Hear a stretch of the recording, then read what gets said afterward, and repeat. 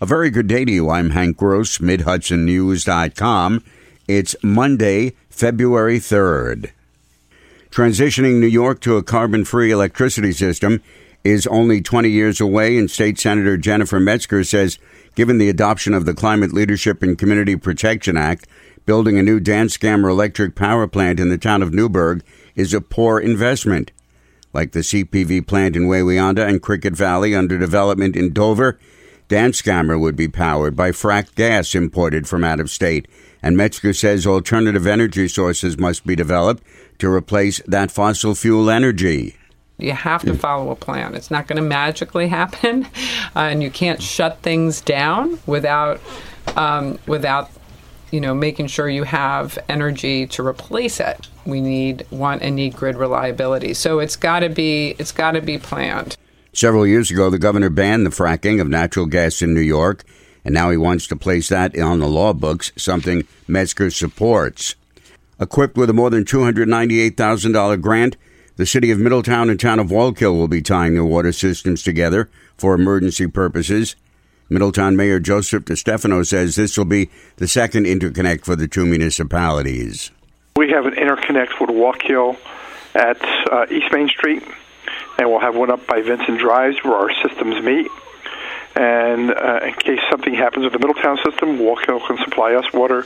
And in case something happens with the Wallkill system in a short term, on an emergency basis, we can supply them water. Wallkill is doing the same thing with Goshen. So the idea is to have some type of safety and security in the system in case one system goes down for whatever reason. It could be pollution, it could be a lot of things. And the other system will be able to supplement in the short term the water needs of the community. The grant covers 25% with the city's share, over $200,000 for the two connections. Money well spent, says DeStefano. The USDA has approved a natural disaster designation for 43 New York counties, including some in this region that suffered heavy rains and severe flooding during the 2019 farming season.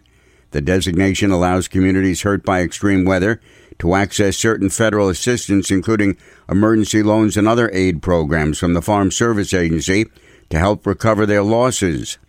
Among the counties designated as primary natural disaster areas, making farms eligible for FSA emergency loans provided they meet other requirements, are Sullivan and Greene.